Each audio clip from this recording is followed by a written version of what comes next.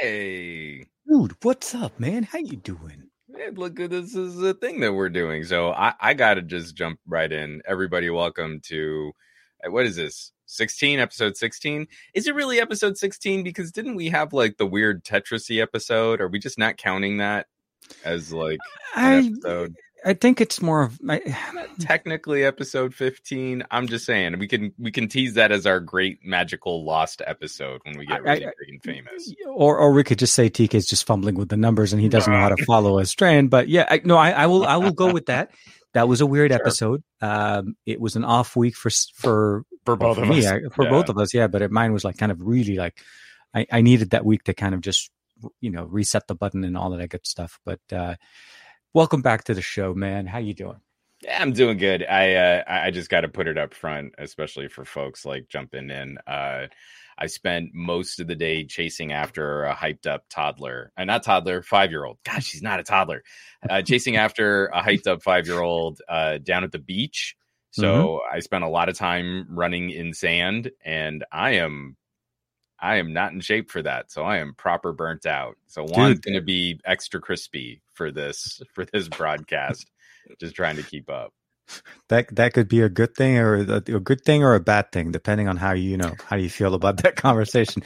We're going to go extra crispy today on Juan. Actually, it's been an interesting week. It's been a brilliant. This week has been a month, man. Yeah, this week has been a lot. April's only a weekend, and we're already kind of like, is it over yet? No. There's we're a lot of third of the way through 2021. Yes, Q1 is over. Q2 is in. We are about a week away from Sony not a third of the way. unveiling. We're a quarter. No, wait. No, we're 3, 4. We're into. We finished the first quarter, so we're starting April 8th. We're like 8 days into April, so like not even. Oh God! Can't even say half it. Hard. It is. You can't count past 15, and I can't figure out months. This is the best podcast ever. Yes, that's how we do it. We have Gary in the chat, Aditya as always manning the station. Hey, we got Ronald, Ranesh, Andrew, of course, and we have all of our crews here, man. They're here to cheer you on and keep everybody kind of like. We're gonna do this. This is gonna be good. This is gonna be fun. Who knows what I'll say? I've been talking so much this week. This week is going to be. Yeah, I'm going to try to keep Juan in check so he doesn't break any kind of. Embargoed NDA things, right? A few things that we definitely both know about that we can't talk about. But then also, I just don't want us to tank our new channel here before we can really properly build. We're gonna train the YouTube algorithm to just not like us at all. But so as a week, just for reference, I was kind of in the same boat where we have spring break this week with my son, so we've been kind of. Doing things that are, trying to go out. I actually got a chance to go to Magic Mountain, which is unheard of. Like I didn't even think this was going to happen. Yeah. But cool. That was actually nice. We've been there twice. Today was actually the second day. And then we're going back on Sunday. So look, wow, dang. And you got stuff to do. It's close. It's so local, nice. We went twice. Yep, exactly. And what Omar's enjoying it a lot. I think that's primarily what it is. Well, I'm glad to hear that. We're going to try and back up this weekend with a zoo visit, just another big open air.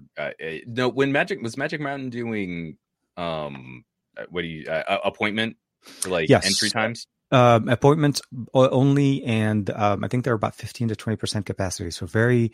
Oh wow! So really lean. It's really lean, but because of the social distancing and the staggering, so no ride fully runs with everybody on it. They're skipping rows, so they're doing the social distancing on the ride as well.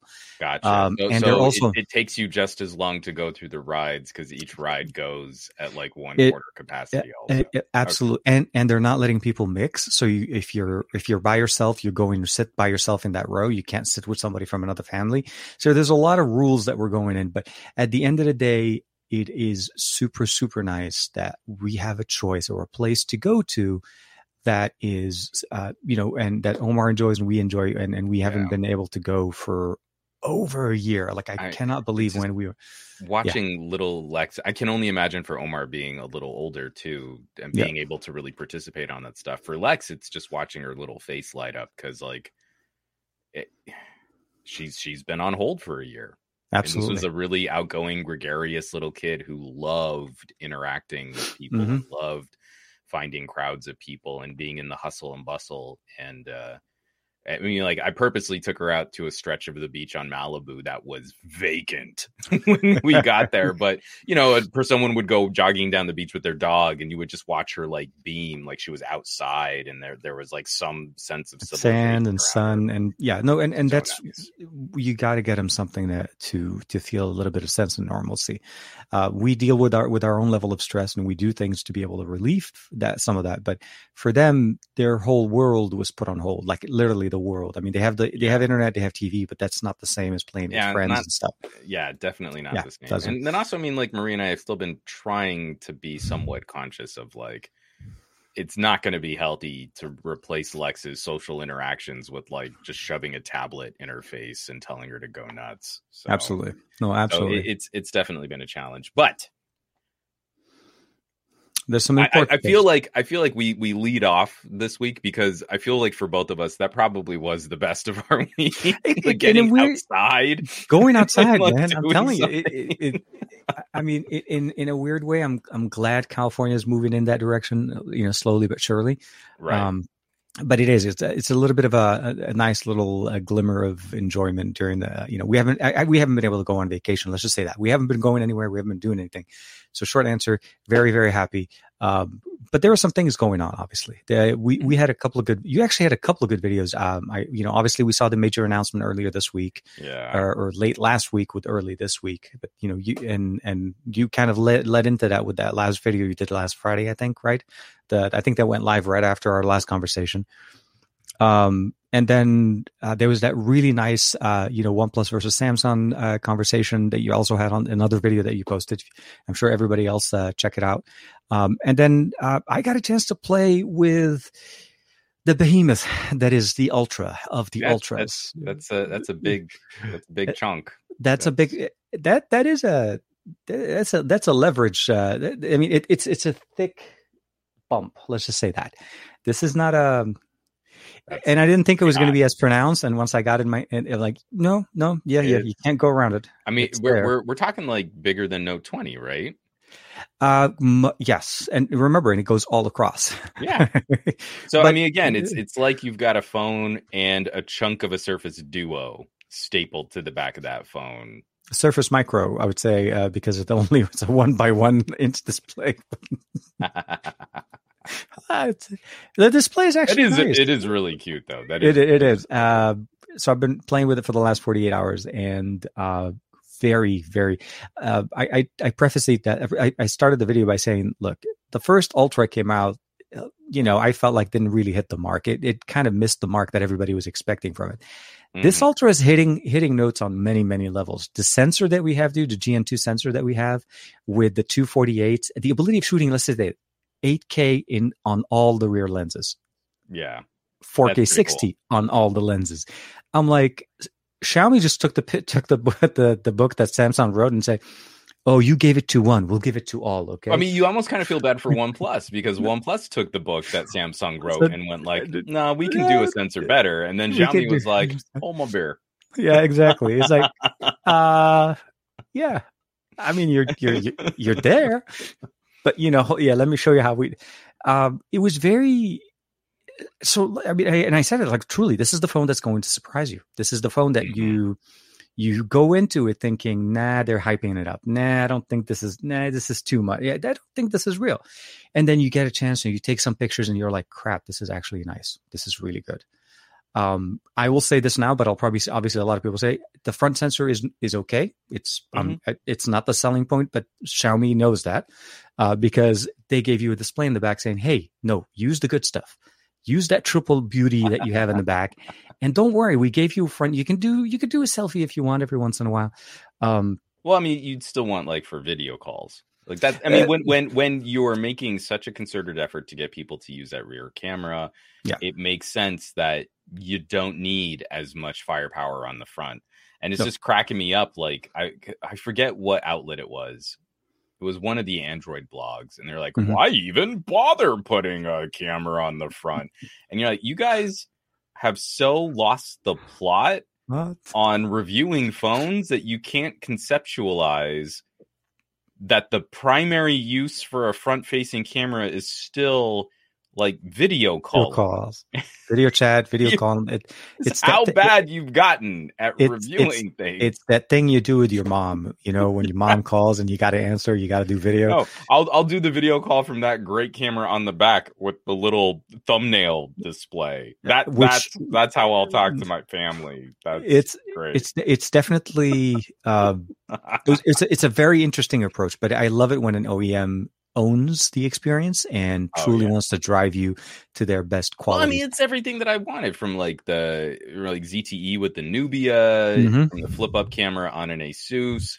How I I took a bunch of selfies with Lex at the beach with the OnePlus 9s. I took both of the phones down to the beach. The OnePlus 9, I have to say, selfie. I was just shooting. No, I mean, like, I don't bother with the selfie cameras. Miss me with the selfie cameras. I was shooting everything blind from the rear cameras. Ultra wide all the way. No, it's like Xiaomi was listening to my whinging on like 3 CESs ago when we saw the very first ZTE shown off, and you're like, yeah, that's a way to do it.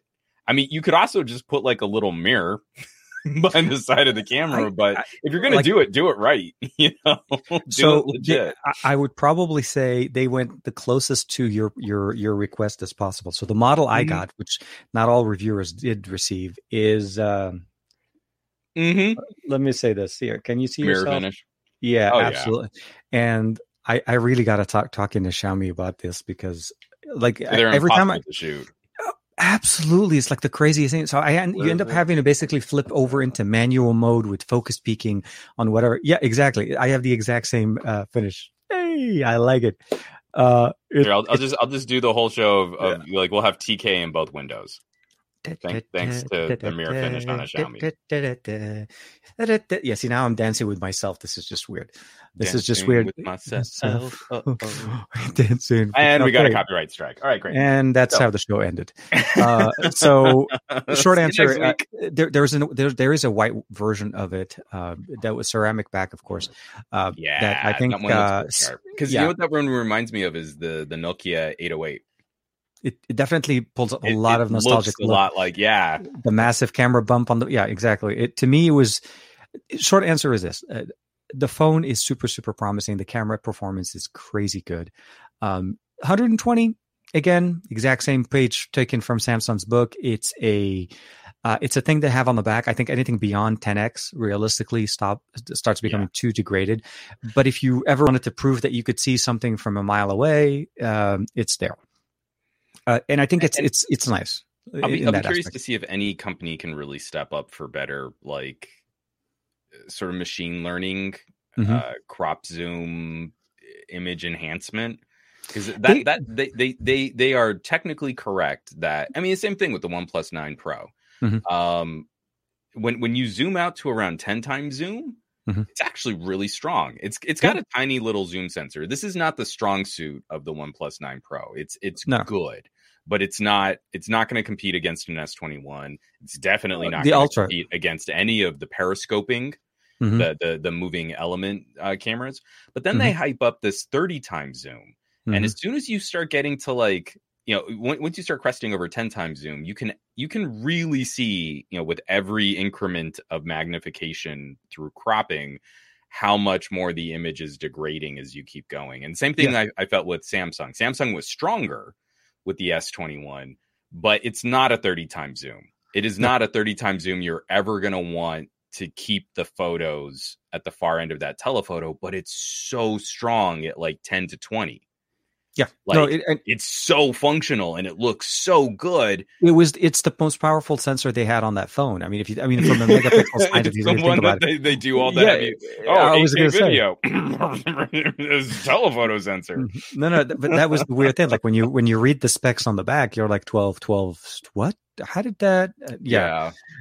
It was one of those approaches, and then of course the Ultra or the S21 Ultra I felt like that's going to be really the zoom or the telephoto king at this point, mostly because there's two telephoto sensors, a 3 and a 10, and they both perform well. And it's really hard to beat. That's roughly. I mean, if you really live in that space where telephoto is all of that you want to shoot, I feel like that really speaks very clearly.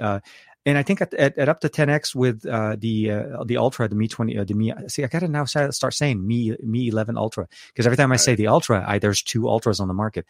Well, I mean, 11 Ultra. Yeah, I mean, you don't have to go full brand That's name. True. You could say 21 Ultra and 11 Ultra, 11 Ultra, and just leave off the Mi and the Galaxy, and I think we'll all be able to grok it. Or I could just call it the best Ultra out of the two, because the other one Ooh, shots fired. You know what? Very careful, because let me tell you, if you say I said that in the video, Samsung Nights, boy, how do they come crawling out of the woodwork to call you a hater? I may end up getting some flack at some point. But no. So the 11 Ultra truly surprised me. Because, like I said, I initially my impressions were it's going to focus heavily on the back sense, on the back of the display. We weren't really going to be. I mean, we obviously haven't seen any other device with the GN2. This is actually the first one to release with it. The 888 we've seen before. Obviously, the RAM and all that stuff. There's a lot of repetitive flair that we've seen now. Once we start dealing with what they consider to be their high end, so they stepped it up massively from the Mi 11, and we didn't get a chance to see the Mi 11 Pro, which apparently doesn't come to Western, or I guess is not a global edition. Well, this is also, I mean, you know how I get.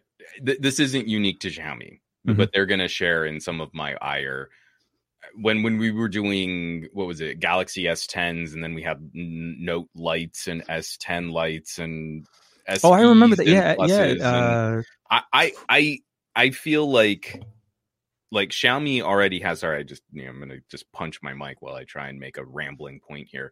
I feel like Xiaomi already has all of these sub brands, and at some point, you've already oversaturated your own sort of stratification of consumer. Like, people are ride or die Xiaomi, right? Like, oh, absolutely, they've got an incredible fan base, but between all of these individual sub brands, you get to the Mi 11, and what is it? We've got Mi 11, Mi 11 Lite, Mi 11i, Mi 11 Pro, and Mi 11 Ultra. And remember, there's two lights. And it's and that's right. They're I mean, I'm gonna go ahead and keep 11 Lite as, even though it's two different phones, as its own. Their own, different SoCs and sure. But we'll just say five. We'll say 5 categories of Mi 11. And that's just the Mi's.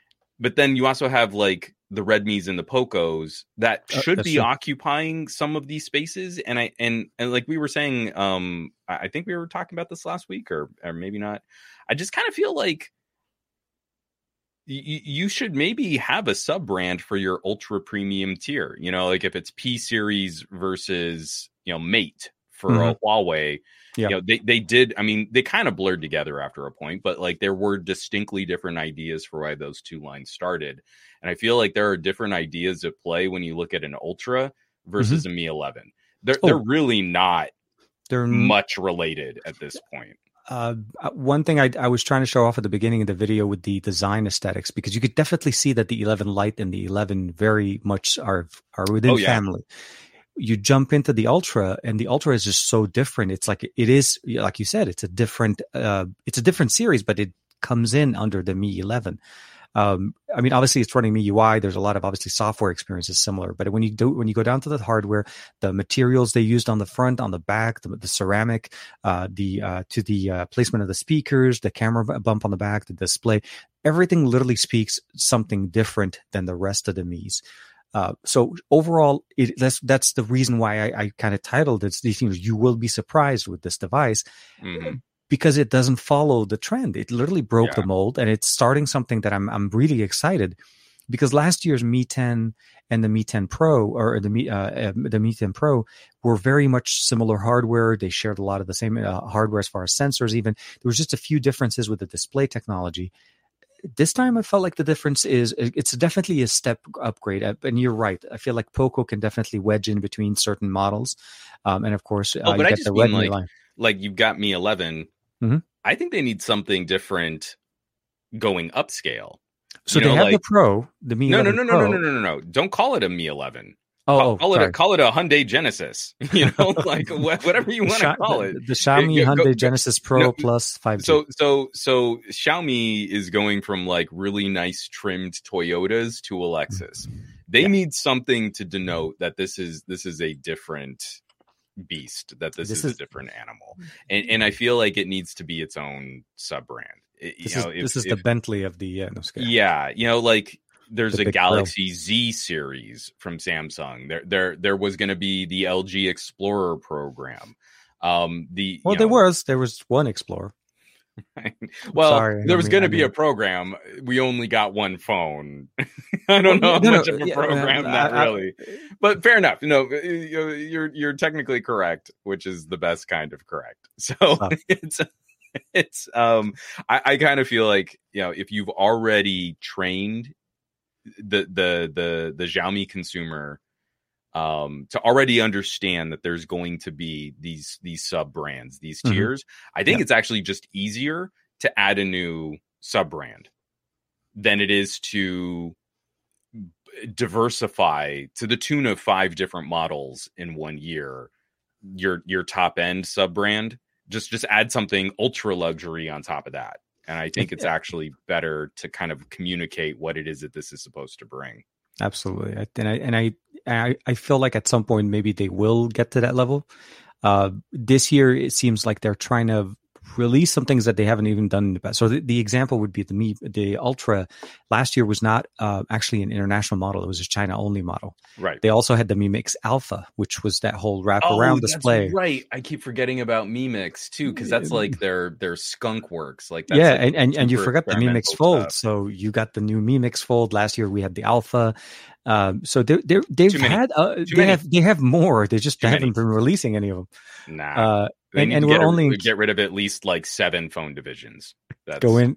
It's like, okay, you / couple, you take 2, and just I want just 2 phones for the whole year, okay? And Xiaomi would be like, but we have. No, I'm just kidding.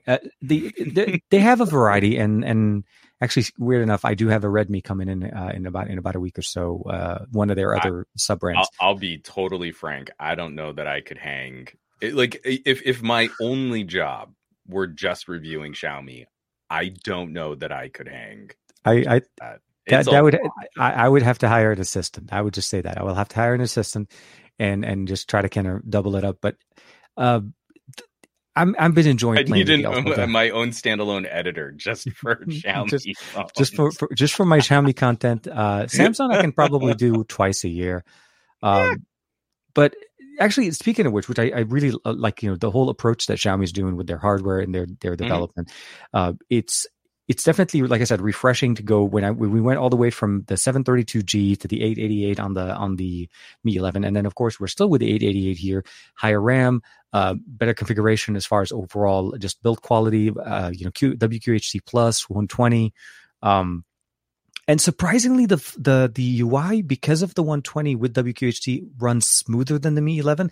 Like, it actually runs faster. I feel like the UI elements, for some reason, I put them side by side, and it feels like it's actually faster, but I can't put my finger on it. I mean, like, the first thing I'm gonna try and check out, and obviously I don't think anyone's done an in-depth like tear down on the 11 Ultra yet. No.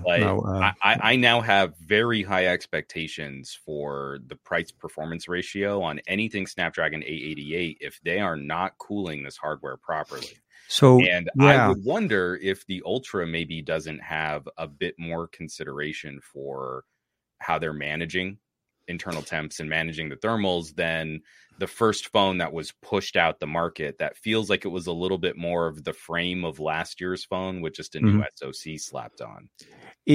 So the Mi 11 definitely has some thermal concerns, and obviously it doesn't exist on the Mi 11 Lite because that's the 732 is a well-performance chipset. No issues at all. I mean, the 730 runs so much better than you think it would. Absolutely. We have gotten the hang of squeezing performance out of that chipset. It is the 7 series. Shocking.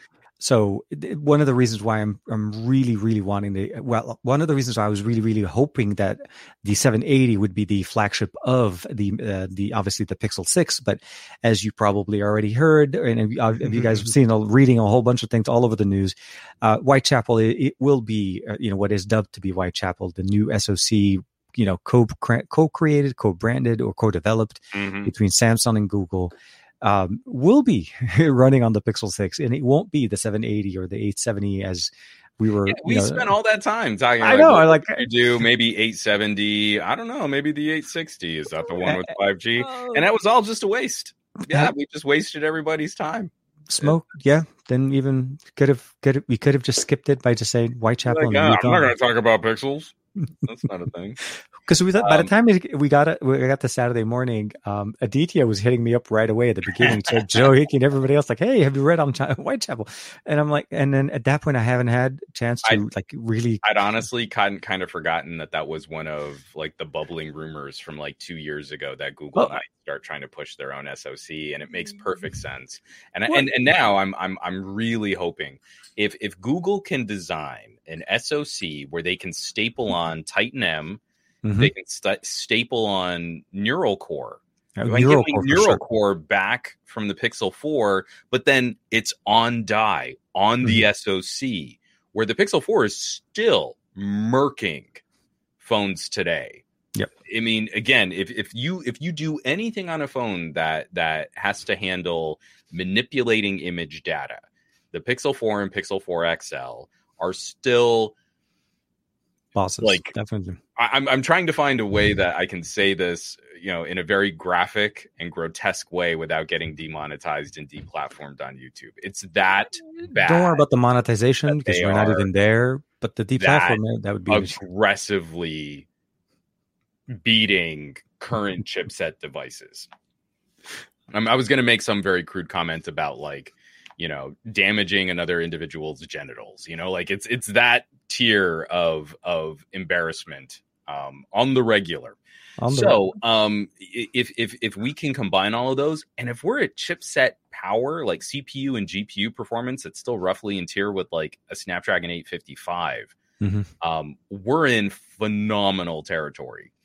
So Absolutely. if you combine that with better hardware, software optimization, and the kinds of updates that we're getting from Google, have you played with your Pixel 5 recently? So as we were starting, everybody obviously. Did you do the OTA? TK, you just booted it up. No. This is after the OTA. It's already installed. So it's rebooting. Sure, okay. I seriously, as we were doing that 5-minute countdown video, I downloaded it, I installed it. It wasn't actually it wasn't a massive only update. 16 meg. I mean, it was real little. I was like, how did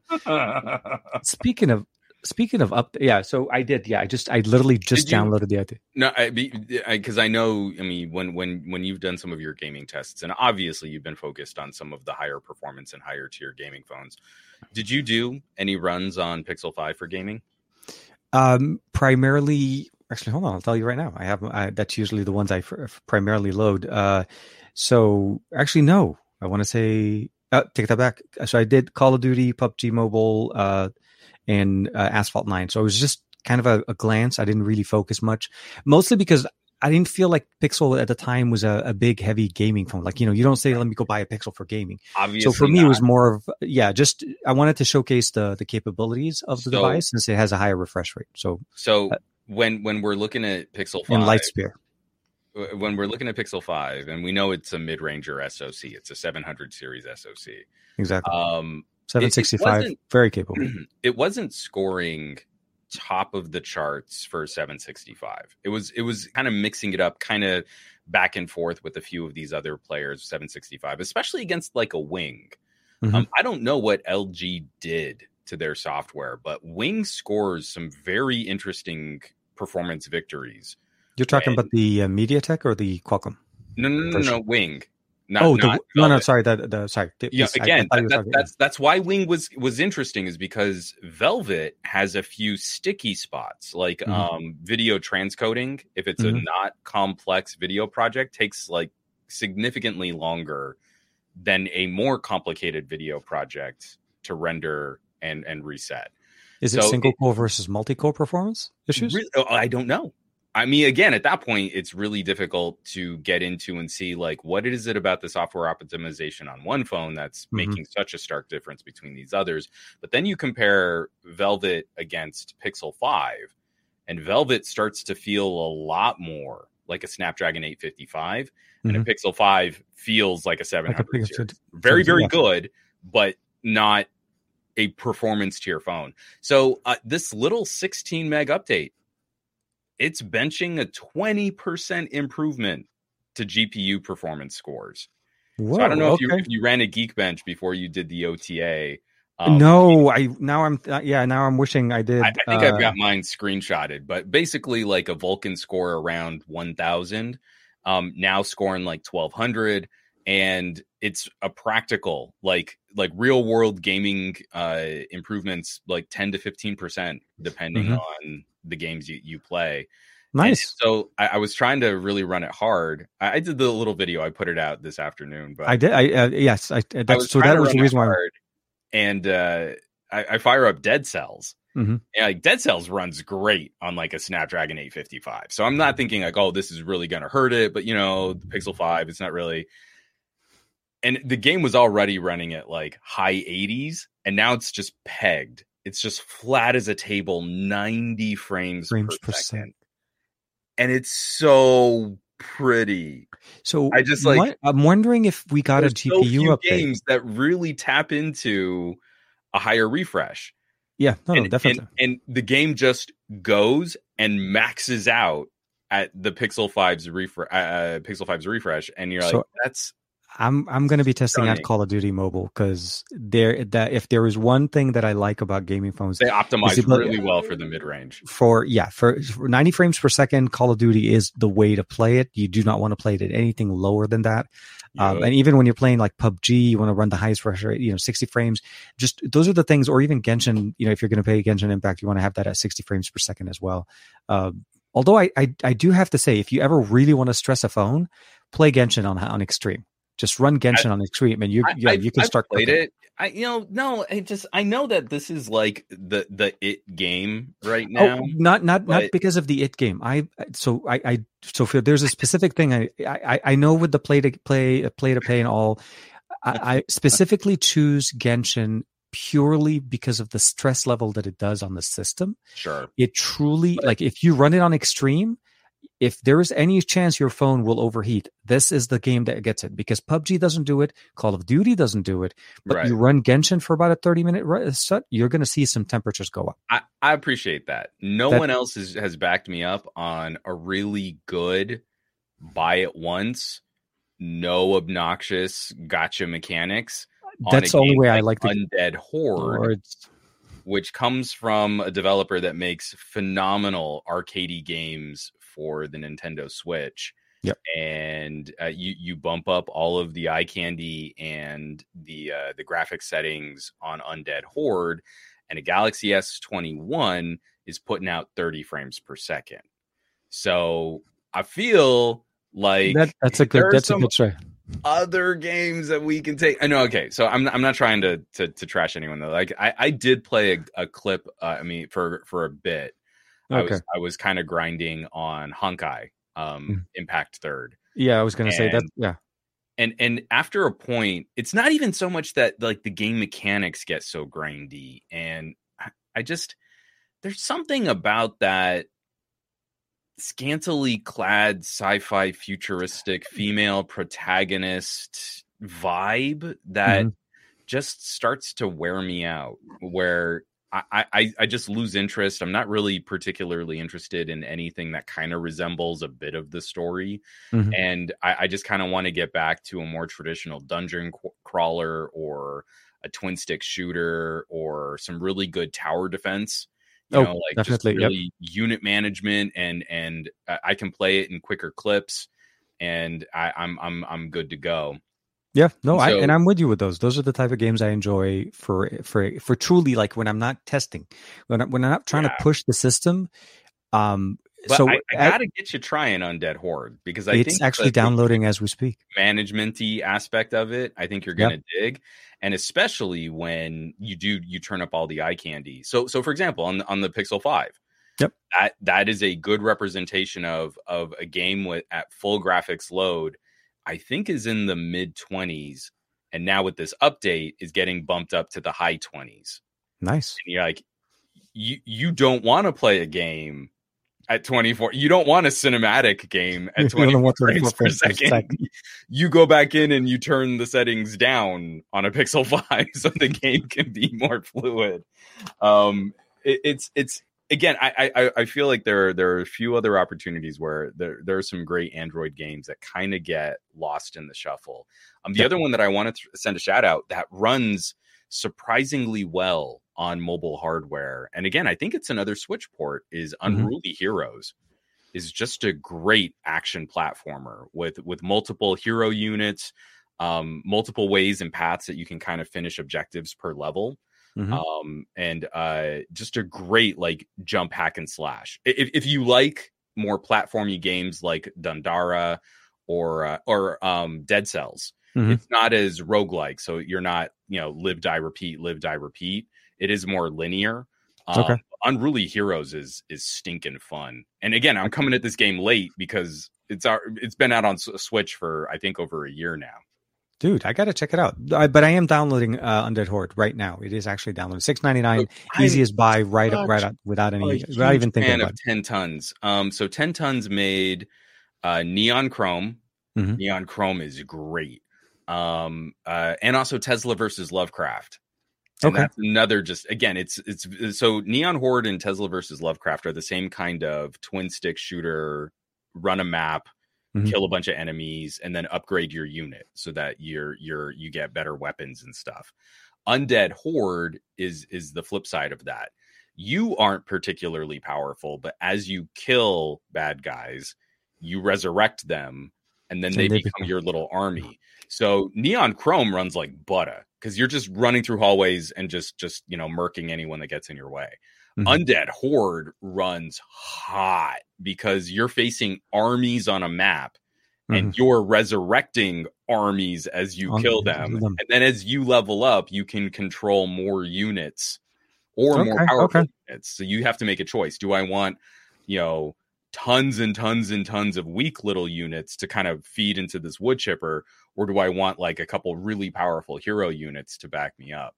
So the strategy aspect is killer. I just love like that kind of management in a game that is basically the same kind of top down twin stick arcadey kind of control setup. No, absolutely. I'm definitely going to dive into it, and I want to see exactly how it actually pushes the 888 and the system, especially on the Mi 11 Ultra. Ooh, it gets toasty. We'll be cooking some. I'll send you a sample. I want to say goodnight to Adam. Is Adam taking off? Yeah. Adam was checking out. Thanks for stopping out. Tech Odyssey. Always. But yeah, I will keep you posted on. And he's saying he was playing League of Legends. That's another one. Like I really need to spend more time with to try and grok it. Yeah, I'm just not good at them, so I don't put in a lot of time. He posted a tweet, I think, about it, saying that it seemed like the game was mostly optimized for the Samsung devices, especially for the higher refresh rate. But for some reason, on the ROG Phone 5 and as far as even the OnePlus 9, the higher refresh rate wasn't even optimized. So. Yes, and Adam is basically saying right there, it's so good on mobile. Definitely, I want to check it out. I just haven't been able to, just spend just a short amount of time. That this whole one after another kind of thing, and this week was kind of a light week for me. I wasn't trying to push out, a gazillion videos as I typically try. But thank you, Adam. Appreciate it, man. Hope you're having a good evening. And I tried getting into what was it? 60 FPS. Wow, that is low. A couple years back, what was the MOBA? Vainglory. Vainglory. Okay. So I tried to get into Vainglory. I was really playing that in earnest. Like I wanted to get good at that, and there's something about that kind of map navigation game where it's not only just like how you pick units to kind of plan out your attack. It's also just like how long it takes you to navigate the map is a part of the strategy of how you fight your opponent. And Mm-hmm. the matches take so long that I couldn't really learn how I was failing or how I was making mistakes. Do you know what I mean? Like, Mm-hmm. I was kind of having like the bad dog syndrome. If someone were there to like correct me in the moment, like, no, doofus, that's not what you're supposed to do. Like, I would learn from that.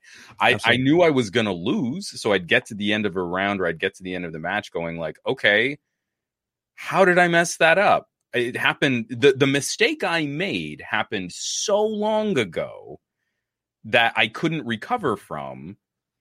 But I don't know what that mistake was because it happened so long ago. So I am not wired for MOBA. I'm really struggling to get good because I just don't get them. And if you are going to kind of try to get good, apparently on League of Legends, you need to be on an S7, S7 Plus, S21 Ultra. Basically, a lot of Samsung love to be able to get to get the 120, which I feel should be on more, not more devices. This isn't unique to Samsung. I mean, like, me, I'll tag Samsung when I feel there's the slightest reason for me to tag Samsung. This is actually one of the most frustrating aspects of gaming hardware. Mm-hmm. On Android, where these higher tier performance features don't have much to do with the hardware of the phone, but relationships between manufacturers and developers to whitelist apps as some kind of perk. Because I mean, the same thing happened with the Razer phone. Same thing happened with Fortnite. Fortnite is Fortnite was a big company that did that, unlocking frame rates for OnePlus specifically because they had a collaboration at the release to get the 60 frames per second before anybody else at the time. But no, it's a very weird.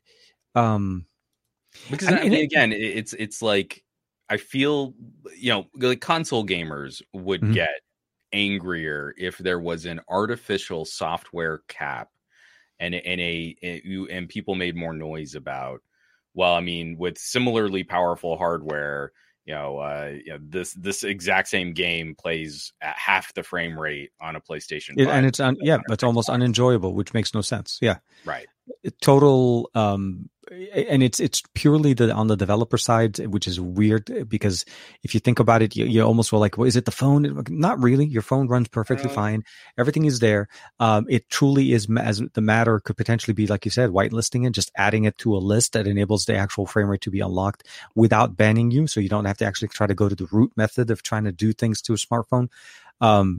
And I think Fortnite to me was in the past the most that one that got the most public recognition for it because of the unlocking certain frame rates for certain devices. But League of Legends is actually, a lot of people are very happy that it finally is getting out. It's becoming more popular on mobile. And we have all these smartphones, like the ROG Phone 5 is a gaming phone. It's literally arguably one of the best gaming phones on the market. There are so many other ones that are going to be coming out. If you're not optimizing for the gaming phone, why would you optimize it for the phone that most, that I don't want to, but I mean, again, I feel like the obvious answer is money and player base. There obviously some collaboration between the two. And the only thing we can hope for at some point is that they unlock it and start supporting more devices as time goes on. But I mean, even for obnoxious things like, we could say the same thing. Why is Microsoft so fixated on only Samsung devices for your phone? And only the S21s. Yeah. I mean, I feel like the answer is pretty clear. So at some point, I think I'm going to try and write it up. The problem is, like, the list has gotten so long that I want to, like, put in links and stuff. And so it's just the time. But I think I'm going to put that up on the Patreon, is Juan's list of Android games that don't suck. And I don't know. Hold on. Let me share it here real quick. It's good. Just show people what I'm kind of working with here. I was going to say, Juan has a list already, guys. Watch out. Just kidding. I'm totally with you, Adam. It is irritating. Oh, here it is. Yeah, sorry. Let me add that real quick. And we are minimized. Actually, let me make it big because I think it's with text, it's a little bit hard. I'm not going to read through this. That would be terrible. But right now, what is it? It's 6 pages, double spaced. So I mean, it's not like it's crazy long. But yeah, I'm definitely taking. So these are all games where if it's reasonable in-app purchases, I'm not including anything with heavy gotcha mechanics or gambling mechanics. But so far, categories for tower defense, twin stick, bullet hell, platformers or third-person action, fantasy exploration, dungeon crawlers, battle royale, board games, puzzle casual, racing, and then a few kid-friendly titles that are maybe not just like, sort of kid exploitive, but then, like puzzle games or Peppa the Pig titles, Dr. Panda and PBS Kids.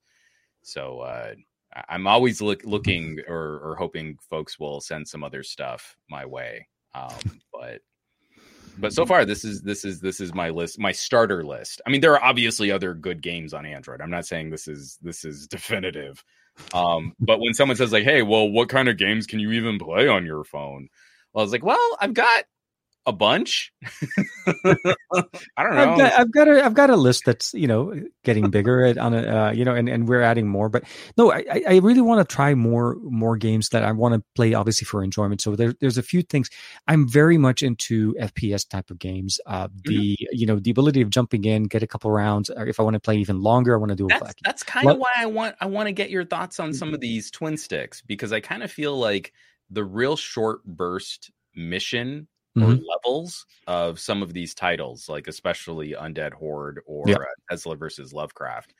I think that would appeal to you. Like, hey, you're just kind of kicking it. Maybe Omar's playing something. You're not just trying to like peek over his shoulder. You want to play a round or two, and it's real quick in, real quick out, and whatever phone you're on can kind of jump on that as the.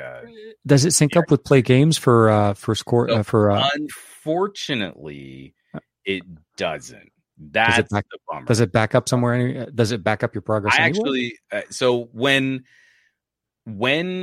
you transfer data through a more comprehensive phone backup on like Android, what was it, Google One or Android One? No, what is it? The cloud storage Drive. I mean, Drive, Google Drive, or you're talking about like OneDrive or?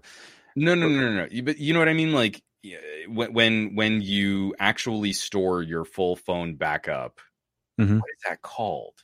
That's going to bug me. Because it's not just like, oh, we memorized your apps. Like when you've got the full phone backup taking extra cloud storage, that seems to pull your progress. Okay. It doesn't go through Google Play Games though. So it's pulling the OGG file somewhere off the phone. I've been trying to find. In fact, like there doesn't database be any way to just rip the database file and migrate it. I've been trying a few, like, oh, well, you can clone your app or you can make an APK, and like none of them work. Okay. So, the only reason I ask is I had that same problem at the beginning when DB Legends first came out for Dragon Ball, and backup wasn't available. But then they later on instituted Google, basically Google Backup, like Drive, and it doesn't use Play Games, but it does back up directly to Google Drive. So you just do a backup, kind of like WhatsApp, and then when you're logging into the game again, and on the next device, you just restore from the backup, and it brings in all your progress because characters and so on. That's what I did with Sentinel. I don't know if you remember that as a tower defense game, but Sentinel 3 didn't talk to Google servers at all, but you could go into the settings of the game and say back up to this backup, and it would dump this weird file in your documents, and you just move that over to your new phone. And one of the reasons back when I rooted all my phones, why I loved Titanium Backup. Titanium Backup for me was like the gold source of backup. It takes everything and it scrapes everything and basically puts it on the backup, and you could restore it exactly the way it is. But so short answer is, so this is a type of a game that you play on one device and you want to continue playing it on one phone, but transferring it and continue. So for me, it shouldn't be a problem. We still have the ROG Phone 2. It is the gaming phone of the family, that consistent phone that till it dies, it will be the phone. And I say that because the display is delaminating at this point. But it's, I mean, realistically, when it first broke and I replaced it, I hope that everything was going to be working great, but I feel like either I just didn't do a good enough job picking out the right double-sided adhesive tape for it, because that didn't stay, so it popped. And then now for me to fix it, I would have to disassemble the entire phone again to go back. And I don't want to try to perturb it. I feel like at some point I may end up just literally ripping the wrong ribbon, and all of my son's progress goes down the tubes. So, but short answer is, what I'll do is I'll start it up on a device that I know I will keep playing. But for at least for now, it will be on the Mi 11 Ultra. That's where I'm downloading it, so it'll be good. So yeah, I mean, I'd give it a spin. And the thing is, it is kind of like as you sort of progress through, you finish sort of the main campaign, and then you can kind of push into a tier 2 where it's basically kind of the same game but a little bit more difficult. Okay. And so, you know, once you beat it once, the replayability for me is just like, oh, I remember this map, and you can kind of like play around with maybe a different strategy for how you might get through, or pick different units to accomplish that.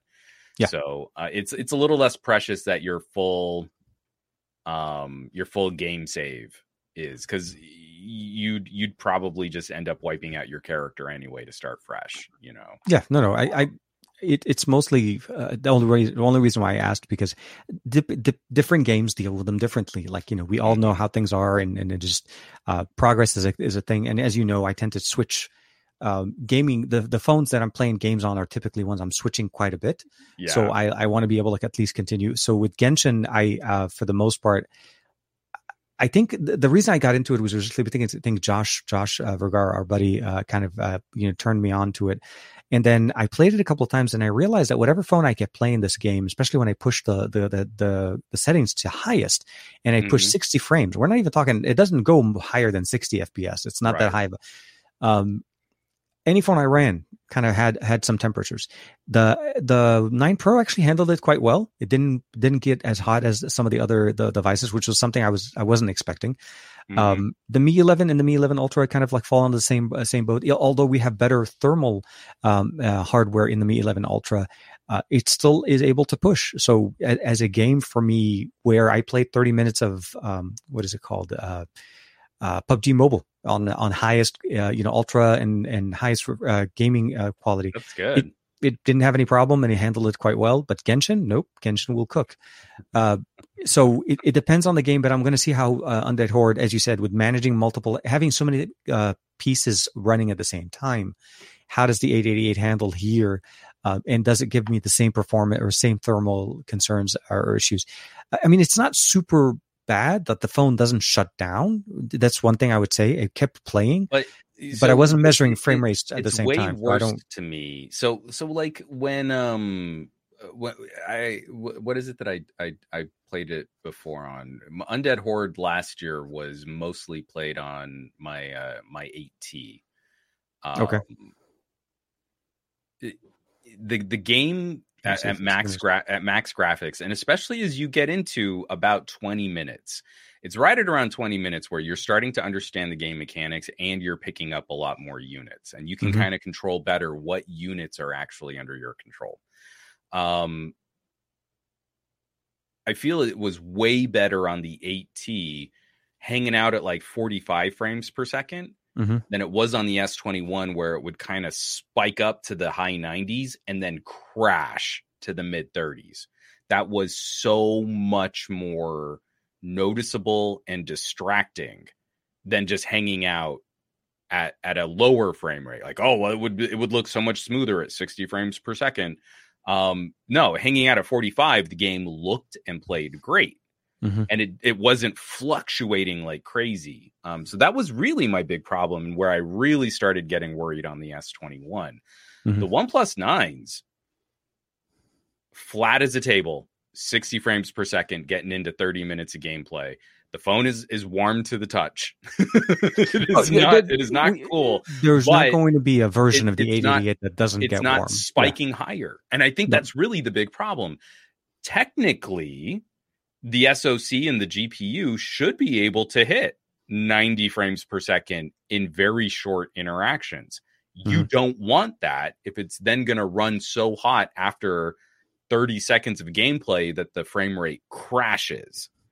and instead you peg it at 60 Mm-hmm. and keep that flat as a table, and the game is just gorgeous. So I'd be curious to see, especially once you're playing with the 11 Ultra, throwing the 11 Ultra side by side with like the 9 Pro, how if they handle that any differently. Well, I'll have to see. I'll have to see how the performance is, especially with Undertale, and see how what is the frame rate that it's running. I know for, like I said, even though it did get warm with Genshin, I did not notice any stuttering, any difference in performance. The game was very smooth. The interaction, the response, everything stayed the same. It did run warm, and I felt like it was warmer than the 9 Pro, but it was not showing me any degradation, but I wasn't plugged in. I wasn't trying to read the frame rates. That's one thing I really appreciated about what's it called with the Red Magic 6, because at least you have a built-in frame rate display that shows you the frame rate consistently, so you always know what's going on. And very few third-party apps that are not root requiring apps run smoothly. So I need to get something like what's it called? Not Geekbench. Man, I have another tool that I usually use for frame rate to basically measurement, so on.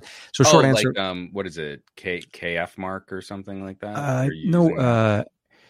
GameBench. I think I want to say it's called GameBench. Oh, GameBench. Yeah. So I've used their service before, and theirs is very simple, very easy. The only game I could never get it to run was Fortnite, but that was mostly because Fortnite always blocked it once you jumped off the bus.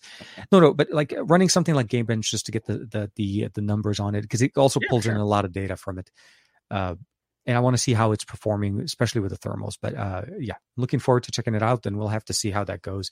But we'll have to see also how, the updates and things go on, because I'm wondering if literally if the update that we got was primarily a GPU update, like an actual GPU update from Qualcomm, right? Because that was their biggest thing with from. It was from the big promise of the A65 is that we were supposed to have dedicated GPU drivers. OEMs can push out, or they can push out the GPU drivers. It was going to be an independent install. It's like updating your drivers on your PC, right? And they said it again with the 888. It was another thing. It's not like it disappeared. But it's one of those things that you always kind of like. You hear it, it doesn't really kind of materialize, or at least nobody talks about it. But then when you said that most of the performance boost that you saw with the Pixel 5 GPU was on the GPU, that I was like, okay, wait a minute. Did Qualcomm, or did Google finally release an update to the GPU using Qualcomm or whatever? It could be it, but if I remember correctly, I think that's one of the reasons why they were trying to go with Whitechapel. It's because they do want to decouple from Qualcomm's updates and have more control over. I mean, again, you don't have control over your destiny for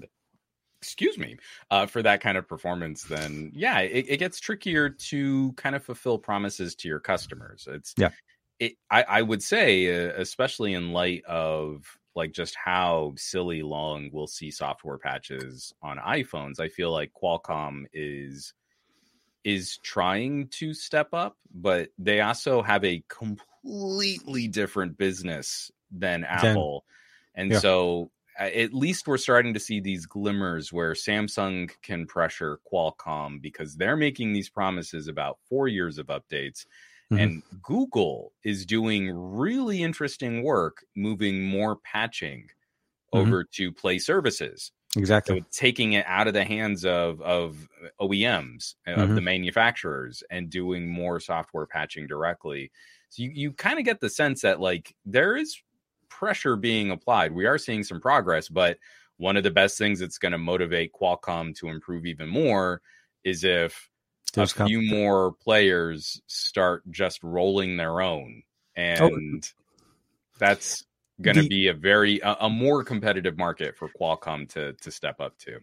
Absolutely, and I feel like having Samsung and Google at the helm of this, they're the right players. They have enough market share. They have enough know-how to be able to get it up and running. Exynos has been around for some time. It's not like Samsung's trying this for the first time, kind of getting into it. So definitely the right team to play. But before we jump off too far from the software update conversation, I did want to talk a little bit more also about the little bit of news that we just saw. At least I got an email early this morning, was it, or late last night? That there was another. I got it from our buddy, right? Yeah, Michelle. Michelle. So he got the Yeah. email. He and I got the email at the same time, but I'm assuming he posted. Well, I didn't post an Oh, I article. mean, XDA had the article like written up and ready to go. It's immediately, and so I just like that's the magic of Michelle, by the way. I'm just gonna retweet him. I mean, like he beat me to it. He did There's the no point in work. me He trying put it to up. like. It's in there. It's a. I'm gonna say, and then also people expect me to make whole videos about stuff like that because it's LG. I'll just give him the kudos. He earned it, dude. When I have a creator, when I know a creator that I follow, that I respect, and I know that they've done a lot of the work on a part of something that maybe I'm working on as well. I don't like to double dip or trying to recreate the perfection that has already been created. When you do your deep dives and different things like that, I don't want to recreate that and try to make it sound like I'm doing something. But he is so on top of that kind of news. Oh no, absolutely catch up. So yes, Michelle is a genius when it comes to these things, and I very, very much so.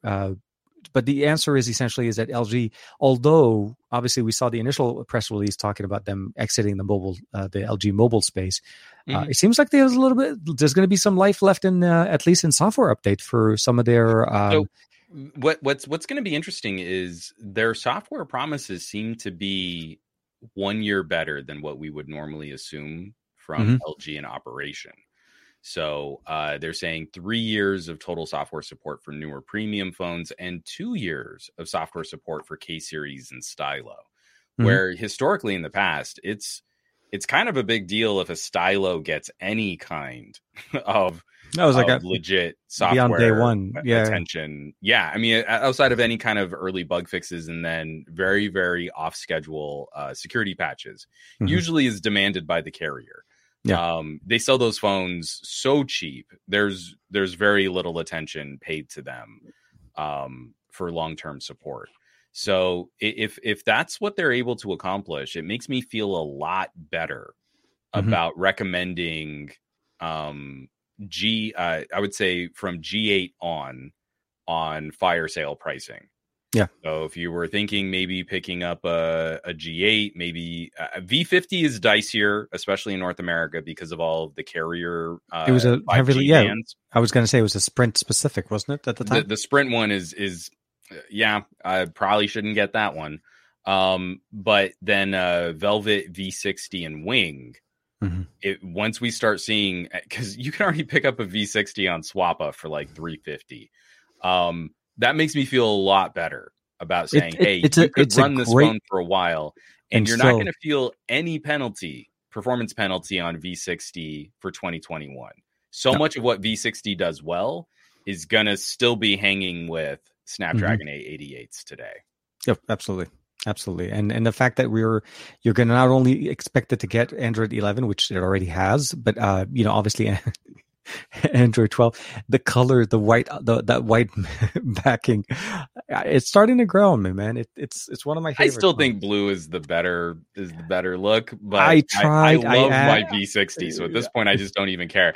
Did I tell you about the stupid armor case I got for it? No. Oh, wait, hold on.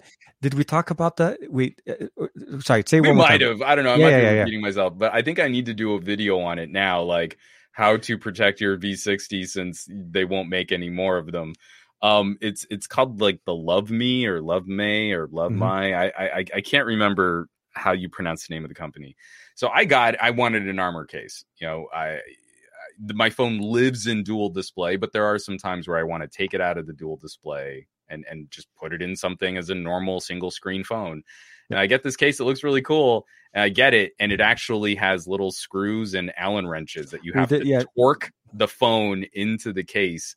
Like, oh, this is not going to be the solution for what I need. But now I'm thinking maybe I will. Maybe my V60 will now just live in tank case, so I can keep it forever safe. It's so ridiculous. It is the worst kind of overkill, but in the best possible way. But it also isn't in there anymore. So I'm noticing you're showing us the case uncovered. No, it's one of those things you have to kind of read the reviews and look at the pictures and see. Well, comes with its own screwdriver. So they didn't really hype that up. And you look at the back of the photos, and it's got these little like rivets. Yeah, I mean, like a bunch of phones have that. What Urban Armor UAG cases Oh, They absolutely. have Yeah. like those fake bolts on the back. You just take that for granted. So I get it. And you're like, oh no, those are functional. Yeah. Oh, Yeah. No, you really do need to like torque. Okay. Well, that's kind of silly. See, yeah, exactly. Like those are totally fake. yeah, no, I totally understand. But yes, no, it's one of those things you want to protect. But it's nice to see. I say, like I said, it was. I think I saw something from Michelle saying that there was a rumor at the. I think it was on Tuesday that yes, LG may be supporting some additional software updates. I tried reaching out over to LG. I didn't hear back yet. And then, of course, the next email I get back from them is straight. It's just the press release. It's the press release saying exactly what I was asking about in the question that I sent. So I was like, the thing that's still going to be an issue, and we'll have to unfortunately play individual by individual.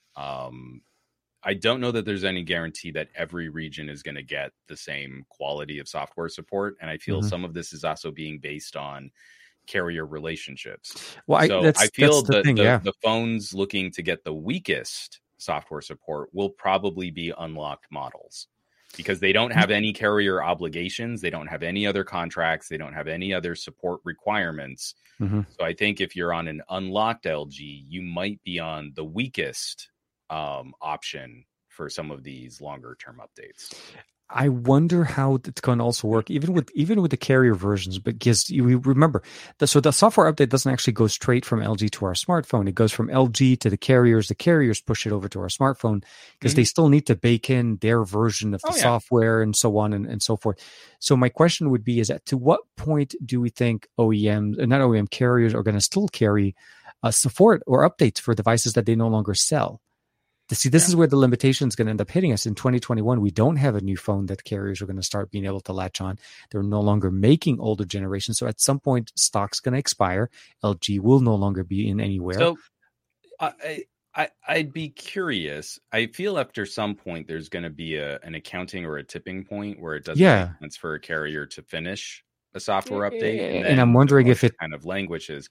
But I feel like the phones that are already out there, if they're getting even just the security and bug fixes, it behooves a carrier to make sure that devices are being updated and that maintenance is being applied to anything that's running on their network. Exactly. So we know they're going to be slow. There is no urgency from a carrier to get software out on an LG because of the significantly smaller consumer base. But you still want to get those updates out because you don't want poorly running devices clogging up your network. So I kind of feel like LG can make this promise in 3 years. How many people are still going to be vocally like vetting the promise? Because it's the same thing, it's like, it's a really nice sentiment that Samsung's saying they're going to put 4 years of software updates. How many tech reviewers are we going to see going back to 4-year-old Samsungs to really and not just look at whether or not you got 4 years of software, but like, did you get 4 years of quality software? Did they really fix issues? Did they just move problems around? It's a wonderful talking point, and it's a very nice sentiment in the Android community. But when we're really looking at the reality of people flipping their phones, just over 2 years, what I would really like to see more of is holding companies accountable to that 3-year window, really getting 3 years of good, focused, quality updates. And so far, the company that I feel kind of lives up to that the best is the Pixel, where even Apple has huge feature fragmentation between all of their other iPhones. Like, Pixels get new features, and we're seeing them improve performance and not slowing phones down. And no. Google's doing it the right way. Pretty remarkable. And so, like, I'm kind of happy to pay a bit more of a premium on a Pixel for the hardware that you get, considering that Google's a software company. I'm kind of okay balancing software and hardware against that price tag in a different way than I would on like a Black Shark, where I'm not confident Black Shark is going to get that kind of software attention, No, or Red Magic. The price is so competitive on a Red Magic. Let's not pretend that this is going to be a highly updated, every month getting security patches kind of phone. No, and I think, well, unfortunately, if we have to kind of go with newbie as his history when it comes down to updating devices, yes, I can attest to some experiences after day one sales kind of thing. Yeah. All the patch updates come through, and then for a while you kind of go and you kind of like, I would have to actually say this much. ASUS of all companies though does a very good job at updating their devices, at least for our ROG Phone 2. I've been receiving consistent updates on that phone, and it got Android 11 on it. It was just like, I was totally surprised, like the updates that keep coming. And I didn't even have the US version. I had the Tencent edition. That's good. So to me, I felt like that was a big push for me because those are the things I liked about them. I chose not to cover the ROG Phone 3 at the time, mostly because of I felt like it wasn't an upgrade from the 2, but the 5 seems like it's doing a little bit of its job. So we'll have to see how the continuation. It's all going to be software conversations at some point, because, like you said, software makes things better. It should. It should. It should. In theory, it should. Yes. This is what's so upsetting is, like, even my wife, when we were talking about like software's not working for her. No. She's doing great now because she's on a Pixel. Yeah. So when she sees those software updates, it's like we're having to undo years of conditioning where every time she would see a software update, she would assume this is going to make my phone run worse. Yep. And she was actually kind of happy that like her flavor of the G7 just kind of got off the Android update chain as soon as she got it. And she never had any major OTAs or major operating system updates, and her phone ran great. And it was like, it was confirming her assessment of the thing. Is like, my G7 isn't getting updates. It's running as I expected it to from when I first bought it. This continues to supply evidence to the fact that software updates are bad and I shouldn't install them. And you're like, that's not what we should be training consumers to do. And it's a very common refrain, especially in my circles of family, because that used to be, I think, a more strategic consumer pressure point for planned obsolescence. And so now if a company actually starts doing this well, where the software contributes to a 20% jump in graphics performance, like, man, the messaging on that is special, because people need to understand that's what good software should do. Unfortunately, I think like Adam's probably out of it, but I've been following his videos on Samsung because, he got an S21 Ultra. I'm really condensing this. He got an S21 Ultra and it was running great. It had awesome battery life. And now on the most recent updates for One UI, he's down to like under 5 hours of screen on time on a phone with a 5,000 milliamp hour battery. And this is like a 40% reduction in his runtime from when he first got it. You're like, I get it. You're getting more software from Samsung. I don't know that it's better. And honestly, from a company that is so thirsty to copy Apple on everything, including battery throttling, I don't trust that they're really going to be looking to improve the performance of their phones over 4 years, so much as they're going to put a lot of software out, but they're really looking at ways that they can encourage you to trade that phone in so that you stay in the Samsung ecosystem. I don't believe their business model is really going to be make the phone better like Google will.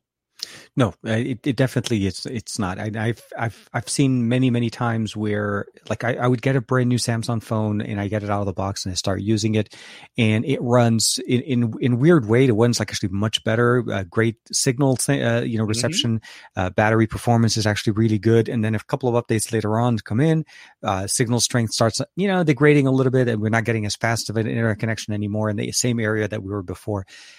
It's a weird relationship when it comes down to Samsung updates. You're right. It more in this situation is not necessarily better. But you need to start, this is why you kind of need to do a little bit of research when you're getting a device and understanding that what you get at day one may not be what you have at day one, day 365 or 2 like years. Gary the Fireman is bringing up Razer Phone 2, which I believe is on the February security patch for 2021. February, which is insane. But it's still not even on Android. It's still on Android. No. Because again, if we're kind of thinking like, hey, this phone was a screamer performance-wise on Android 9. Maybe don't mess with it. Maybe we're good on Android 9, but we're up to date on security patch update. I like it. I like it, Gary. That's how we should just keep it at 9, and let's forget about 10, 11, or even that 12 thing that people. I mean, about. Like I think that ship is definitely sailed, but it's just shocking. Again, I pulled it out because, like again, testing on Undead Horde. Mm-hmm. The Razer Phone 2 is nipping at the heels of the Galaxy S21. Snapdragon 845 on Android 9 against an 888 on Android 11. Differences in RAM, differences in storage technologies, because we're all supposed to be really care about UFS 3.1 or whatever. Mm-hmm. It still runs. The Razer Phone 2 and the Razer Phone 2 not fluctuating. So it's not driving this game as well as a OnePlus 9, but it is running it consistent. Whereas the Samsung is dipping and flipping all over the place. And you're like, you build a phone for a purpose and you overbuy for some of that purpose. Mm-hmm. It surprisingly can last you a little bit longer than sort of an all-rounder general purpose device might. I like Aditya. Wait a minute. Did Razer just make something magical there? I love the Razer Phone. It made me so great. Dude, so again, right there from Nextbit Robin, getting bought up by Razer, and my Razer laptop is still doing pretty well. I mean, I've got an older Razer Blade 14. Mm-hmm. It made me crazy. I was so sad that they only went 2 generations on Razer Phone, because like you just look at the kind of competition we have today, and I just can't imagine what we would have with Razer in the gaming space making phones in a very similar aesthetic and style to Sony. Absolutely. And so many of those core ideas, stereo speakers, a monolith style form factor and build quality. Exactly. So much focus on, because Razer was ahead of the curve on like big vapor chambers and thermal hardware and processing. And just imagine if they were, doing some of the tricks that Sony is doing now with HS power control. I just like, this would have been such an amazing competitor with just 2 more generations of refinement. But isn't it weird? The phone was already great. Isn't it weird though that to this point, I mean, we're done with Q1, we're starting in Q2, and we still haven't seen any other company try to bring in what Sony brought in 2020. That HS power control feature, honestly, it's one of the most underappreciated features. Closest is Asus because of their different like charge modes. I like what they're doing there, but I want something that is just as deliberate at what Sony is doing. Yeah. Your phone goes to trickle charge state, and most of the power that's coming off your charger is just going to drive the phone. Don't build up heat. Exactly. Works. And it works really well. It's an ingenious. It's something that I feel like Razer would have done the right way, because it's also a PC thing. Like you run your laptop on power and you running it. You know what it is. It's the battery's charged. It's not running it off of that. The room for improvement is I feel what Razer would have done they would have made it system wide. Okay, because it's the one thing I wish I had on my Xperia 1 Mark II. I wish I could use HS power control on the cinema camera apps, because it does run. Because the cameras run phones toasty, it would be nice to take the battery out of the equation when you're shooting 4K 4K HDR video. I want to toggle for the whole phone Yeah. to No, go into HS Power Control, not to go app by because you app. can't add a, Cinema Pro or Camera Pro into gaming mode to be able to enable that feature on it. I've tried. So yeah, no, it's one of those. So like, hopefully, we'll have to see what Sony has to say next week. Realistically, with with the next Xperia It's coming up. There's a lot of hype. There's a lot of leaks. We're obviously hopefully looking for confirmation that the headphone jack is still there, because that is like a big. That would be a weird conversation where one year Sony comes in and says, "Yeah, we like it. We're listening to our fans," and the year later, like, nope, yeah, we needed it because and it's like they'll say, but hopefully everything kind of like stacks up to where it is, and unfortunately tomorrow I do need to return the Xperia Pro. Every time I get it, I keep getting it for like a short amount of time, and the moment I'm done with the commitment that I have with Sony, I get the email, the standard email. Sorry, we are so sorry to ask, but we need it back ASAP. It's a fun phone to play with, and it's a great, it's definitely something that I'm glad that they were able to put out there, and I'm glad that people get a chance to see how much it's capable of doing. And I was able to have a couple of shows with Sony talking about it and hanging out with them, so it was kind of nice. So it was good. Yeah, Wednesday we had a show, and I love doing these. I love talking about things that I really, really enjoy. And I feel like it's one of those situations you always like I was smiling the whole time, and I seriously was doing time management to the next level. Like every 2 minutes I was looking at my watch, making sure I don't cross the hour, because we only had like an hour, and there's a Q&A and a whole bunch of stuff. Rolando was in the chat, so he was also hanging out with us at DT as well. So it was kind of nice. It was good. It's a fun, doing live is always fun. It's man. Really I miss the NUAC crew, you and Trish hanging out, doing the Thursday shows. Man, those are so good. It was a lot of fun. Follow up with her now that I've wrapped up that Qualcomm project. She was saying like, well, maybe we should talk to some of our friends and just pitch our own show.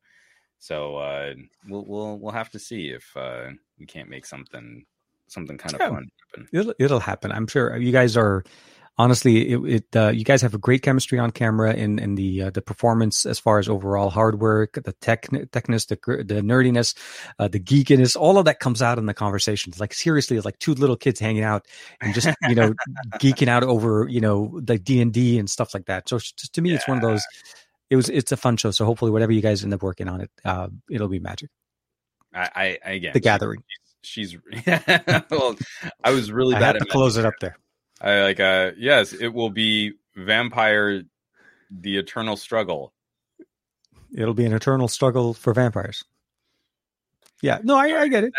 That was my card game of choice. So there was Vampire: The Masquerade. Yes. Vampire Vitesse. Vampire: The Eternal Struggle, and I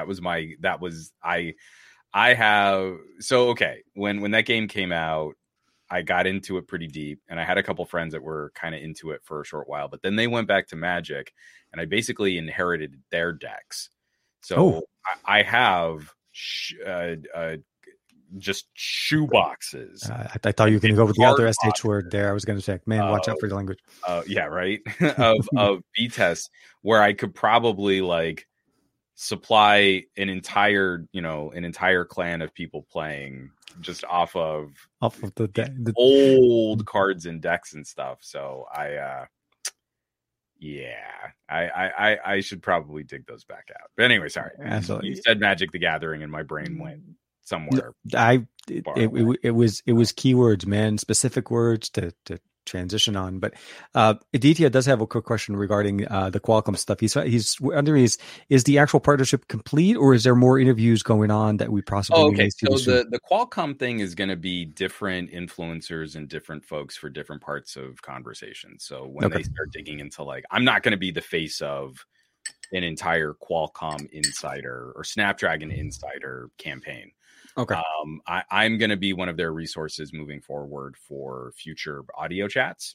They're really looking at me for sound stuff. And I am talking to them. It's going to be later into this insider program, but I want to talk to them about stuff like hearing health and hearing aids and accessibility. That's really going to be my next big push. I don't know if we're going to do it.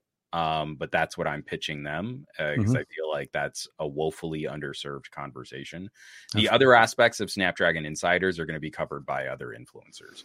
So this first major interview style interview style influencer thing. This little chunk of it, I'm done with that. I'm not done with my relationship with them. That was the major project that we wanted to kick this stuff off with. Absolutely. Yeah. James Vincent just joined us, and a quick answer for El Jefe or Jeff. I have the ROG Phone 5. I haven't been doing a lot of videos on it. I'm in the process of finishing my review for the Red Magic 6. And as soon as I'm done with the review on that, which has a certain timeline that we need to be able to release, I want to do a head-to-head comparison between the two before that unit vaporizes from my finger, because Nubia and Red Magic don't let me keep things for a long time. It's almost as fast as Sony when it comes down to hardware. It's done. Please box it, put in mail. See ya. Because it goes to, I think they are limited with hardware, and they sent me actually a 10-cent edition with a global ROM on it. They didn't even send me the actual hardware. Like I wanted to play with the Pro, but at the end, I think it's a good experience. But I think also some people were also talking about the Legion that just came out. There's a whole bunch of videos being dropped with the dual cooling system Legion phone, which I feel like is the right solution for an 888 smartphone that's designed for gaming. Big time. You need water cooling block on the back just to kind of like get that thing running. It depends on what you're trying to do. I think we'll have to kind of figure out what's going on with different devices. And as I feel like we've kind of hit a peak to a certain point with devices and hardware at the beginning of the year. It's really what can they top at the end of it, right? Other than just pushing out more mid-rangers. And this is what's going to also be kind of frustrating too, is, there are a few other players that are going to be throwing in some mid-year premium tier phones. And then people are going to act like, oh yeah, but it's like too late. It's going to be such an interesting, you need to keep this mixed up. And I don't know that there's a right time. And in fact, if anything, this is the right year to maybe launch a little late. Learn from other people. And then also, make sure your product is buttoned down, is as cleaned up and as refined as you can make it. And I mean, if you're telling me that like Samsung deserves to win showdowns because they were one of the first out of the gate, I'm not feeling great about folks on S21s. I feel like you get more consistent performance on S20s. I feel like the build quality was better on S20s. I feel like there were more features that you could take advantage of on S20s. The screens were nicer on S20s. The mag stripe payments, the memory card support. I don't see it. So there is plenty of room to compete. There is plenty of room to go head to head. Oh, but it's going to be more expensive because it's a better phone. It's more phone. They took time to actually get it to come out the right way. No, absolutely. And before it gets too long, DT, have a good day, man. Take care of your schooling and stuff like that with academics. Appreciate you stopping by and hanging out with us as well. Yeah, I mean, now that a DT is out, we should probably start wrapping this up anyway. Yeah. With that being said, thank you everybody for checking out the show. Peace. Peace. So that's how we lose everybody. But no, I think we are kind of almost at that sweet spot, anyways. Either way, but it's one of those. There's a lot of things coming up. So next week, definitely looking forward to seeing what Sony has to talk about. LG,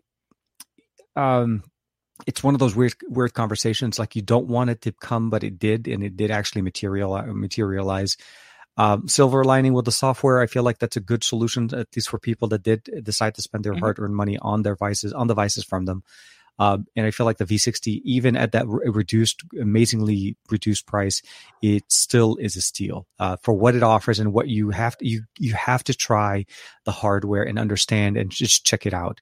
And especially with Android 11 update now, because out of the box, if you're getting it new anyways, you're probably going to get the update, flash it, and start fresh. And as Juan did with his, it's going to literally be the best. So I'm going to be trying the Undead Hordes. I'll see how the Mi 11 Ultra does handle that. On the camera side, though, seriously, 8K from all three sensors, 4K 60 from all three sensors on the back. We have stabilized video. We also have audio monitoring. I forgot to even mention it. I think I did mention it in the video. They have video audio monitoring while you're recording. So you can record audio, but then listen to it and to see exactly how the audio is coming in. So like the V60. Yeah, no, they're learning. Like seriously, Xiaomi is pulling like so many. Like, they seriously just opened up other people's books and they're like, I like this. I'll put this. I'll put this. I'll put this.